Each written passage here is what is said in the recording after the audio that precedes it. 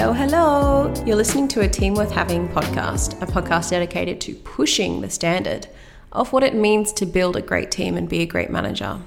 How would you define the word manager? Because I've asked a lot of people what they think it means, and I get a different answer pretty much every time. I think there's room for a unified, agreed upon definition that we can all use and have as a benchmark. I found in Australia we have a very different idea of management than other countries that I've worked in overall. And, you know, it's interesting because I think in Australia we tend to put whoever is the best at a job as a manager. And being good at a job is a very different skill to being good at getting others to be good at a job. And that tends to be forgotten. In fact, I would say out of, the hundreds of people that I've worked with, 80% of them haven't had official management training. I found a stat that said 58% of Australian managers haven't had training, but I would claim that it's a little bit higher than that. I'm looking at some stats here and I can see that Forbes reported I'm just going to open it up. There's an article called 10 Shocking Workplace Stats. It says here only 12% of employees actually leave an organization for more money. In the same report, it says that 70 to 90% of people leave due to their direct senior, which I find fascinating. It also says 91% of the surveyed employees think that their leaders lack communication skills. So I think it's quite easy to say that, in Australia we could do with a standard benchmark of what management means. And so I thought I'd give you my thoughts and experience on this. I'm going to start by saying that a manager is many things, and that's what makes this role so hard. What people don't realize is as a manager, you're the servant of the founder. And what the founder wants, and then also the staff. So you're kind of stuck between these two entities that need and want and demand things from you constantly. When you really break down what a manager is responsible for, it's hard to imagine that a lot of people would want a role like that.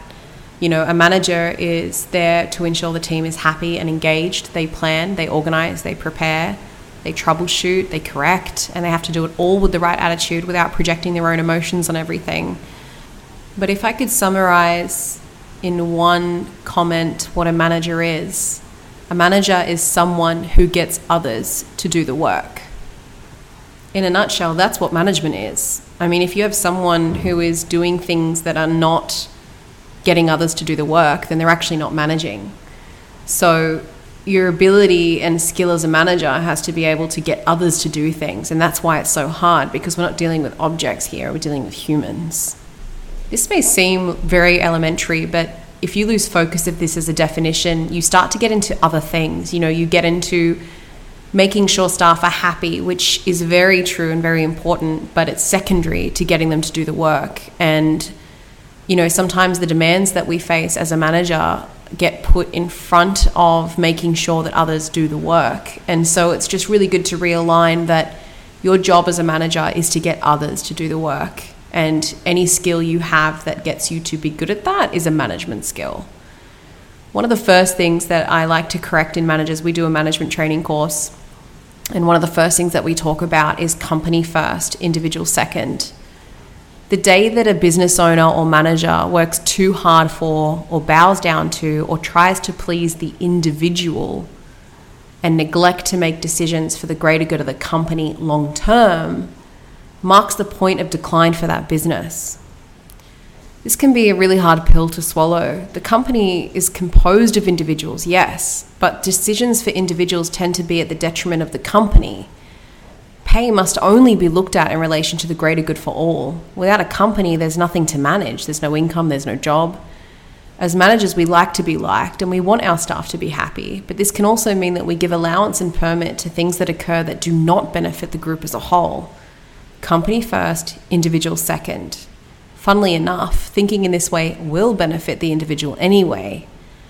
But that's not always seen, and it's not always popular. We tend to go with what the group is demanding of us, or what staff are asking for, or we just can't lose sight as managers that we're here for the company, we're here for the greater good of the company for the longest period of time.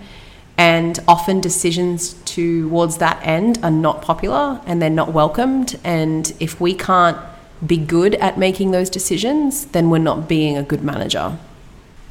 The next key thing I want to discuss is this statement that I have in bold capital letters. It's one of the first things I go over with the attendees of my course.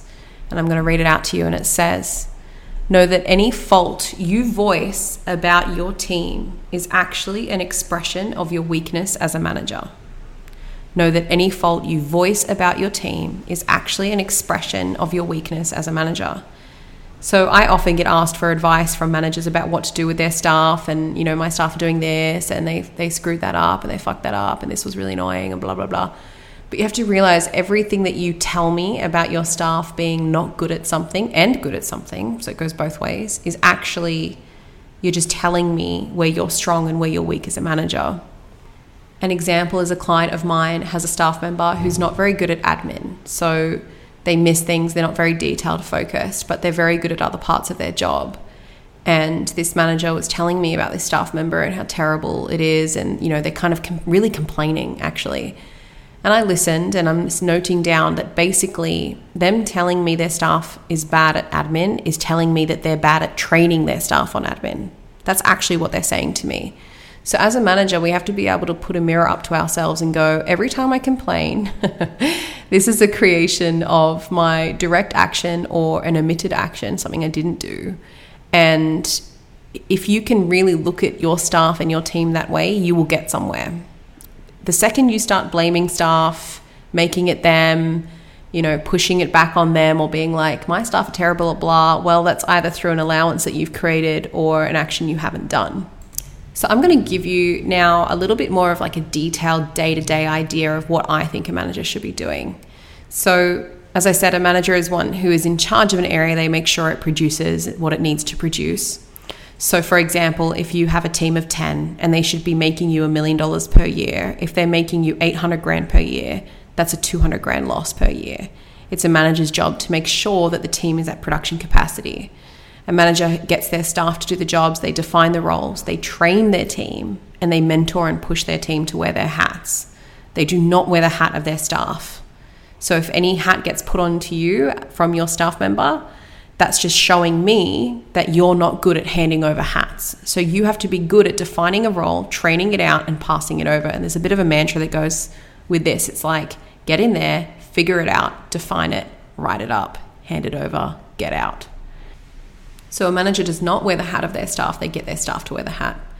They're also there to support their staff with whatever they need to wear that hat.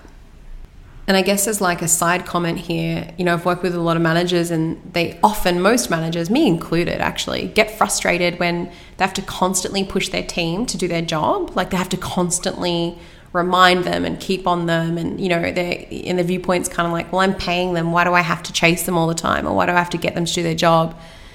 I just hate to say, but this is actually the reality of management. There are some staff that you don't have to push as much as others, but it's helpful to remember that the constant pushing, being on top of and being around and present is actually your job as a manager. A manager takes what the founder wants and implements it. A manager organizes, streamlines, and makes things more efficient. A manager is whatever they need to be actually to ensure that the area beneath them runs well, is organized, produces what it needs to produce, and does this in a way where the staff feel valued, engaged, and interested in the future of the business. A manager is the one who gets the staff to wear their hats and do their jobs. So as a few points on how a manager thinks, I've made a list here. This is how a manager thinks. Respect first, liking second. So a lot of managers, a lot of human beings, especially Aussies, I find our culture, we don't like to be the bearer of bad news. We want people to like us. We care what people think about us.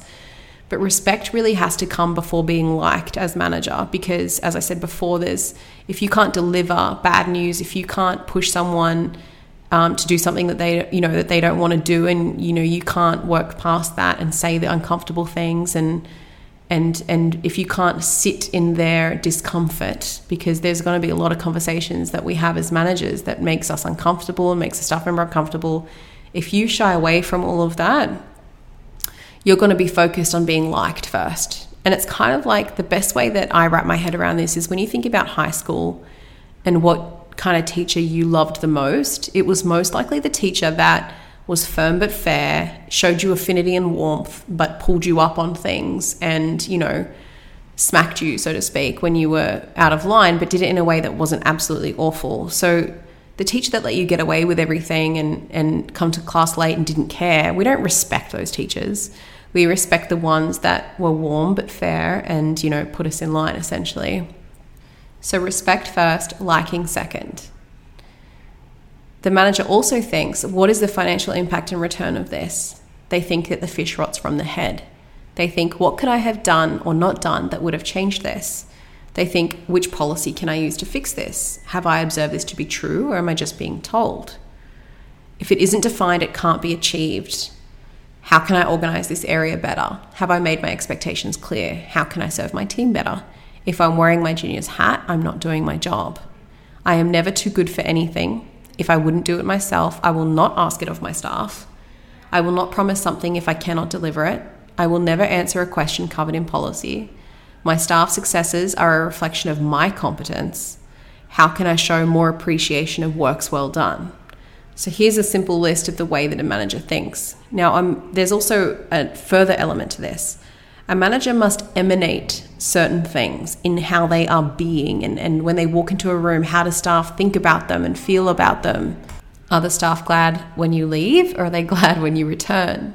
So I feel a manager must emanate this must do and can't get away with feeling. It's like if you walk in the room and someone's on Facebook when they shouldn't be, let's just say, if they don't instantly get off Facebook when you walk in the room, that's a problem. So there has to be a presence about you that, I must be doing something or I can't get away with this feeling. And I find that that's very useful because as a manager, you have to get staff to do their jobs, right?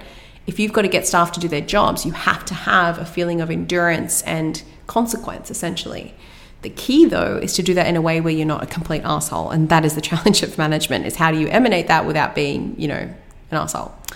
So another thing that a manager must emanate is calmness. If you don't have a real calmness about you where, when fires are occurring and there's problems and this and that, if you get caught up in that confusion and you spread that around, you can create basically an unstable area.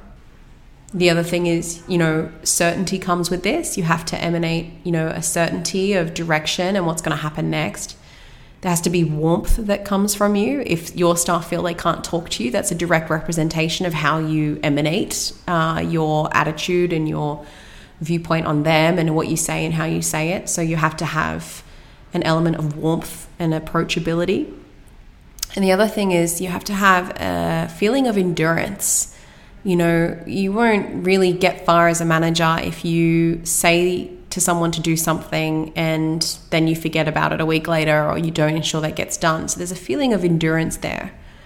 Now, in terms of day-to-day doing and what a manager actually does, I've listed some things to help give you an idea. So a manager ensures the strategic plans are broken down week by week so that real achievement can occur. So any strategic vision that the company has, the manager needs to break that down. They need to make sure that the founder's vision is fully realized by themselves and their team. If the founder hasn't done that, that's the founder's fault. And I might make an episode about what a founder actually does. But the vision and direction of the company must come from the founder, but be communicated and emanated by the manager. They give clear, direct orders to their staff. They enforce the orders by reminding, following up, and reprimanding where needed. They keep up to date with company policies and processes. They enforce the policy and processes. They do not get involved in the staff member's job unless it is dangerous not to. So there are times where you can jump in and wear a staff member's hat, but that's only when you're in firefighting mode. Otherwise, you don't get involved and instead you mentor and you push the staff member to solve their own problems. You're ever organizing the team to create better efficiencies and to reduce any unnecessary or double work. You inspect. This is really important. A lot of managers don't inspect. They just take what staff say. And it's not to say that staff lie necessarily, but they just have different viewpoints on things. We all have a different idea of what a clean kitchen means, for example. So a manager must inspect consistently so that they can observe what's going on and correct as needed. They do not wait to correct when they see something. They correct it right there and then. They don't let it slide. They don't correct or have any tough conversations in front of other staff. If you have something to say that's going to embarrass someone, you do not say it in front of other staff. You do it one-on-one. You refer back to any JDs that they have as the main method of correction. So if they're not doing something, you go back to the JD and you say, hey, just remember this. You keep it light, you keep it calm, you keep it factual. You keep the team coordinated and accountable by holding valuable meetings where the right person meets at the right time with the same agenda. You set everything up so that if something goes wrong, you know it's not company or management's inaction, but it's actually the staff member's non-execution. So your goal as a manager is to be so organized, so streamlined, so productive that you know if something goes wrong, it's not you. Now, most of the time, unfortunately, it is the manager or it is the company by not doing something, not having a process in place, hiring the wrong person, on and on and on. So you want to get to the point where you know it's not you. You should never answer a question of a staff member that has already been answered in policy. So if there's a process on how to raise a purchase order, for example, and someone asks you, hey, how do I raise a purchase order? You don't actually answer the question. The second you answer that, the policy becomes irrelevant, and guess what you become? You become a directory.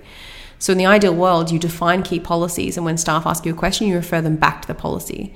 This is how you create consistency, and also it prevents laziness, to be honest, because a lot of staff can just check themselves. So you've really got to push back on them and make sure that they're checking themselves. You report on any progress and any financial information relevant to your role. You lead by example to the team. You ensure policy is constantly referred back to and retrained out. You propose any policy additions or edits or removals based on what you're seeing day to day. You go through upsets and disagreements with staff and you resolve them. You don't avoid them. So you address them head on and you resolve them by going through them. And you ask and you listen to your team's viewpoints and ideas. So really, a manager is there to create staff who wear their hats and do their jobs, any strategic vision of the company achieved, a team that consistently achieves their set expectations, their targets and their KPIs, any compliance with company policy, compliance with the orders you give.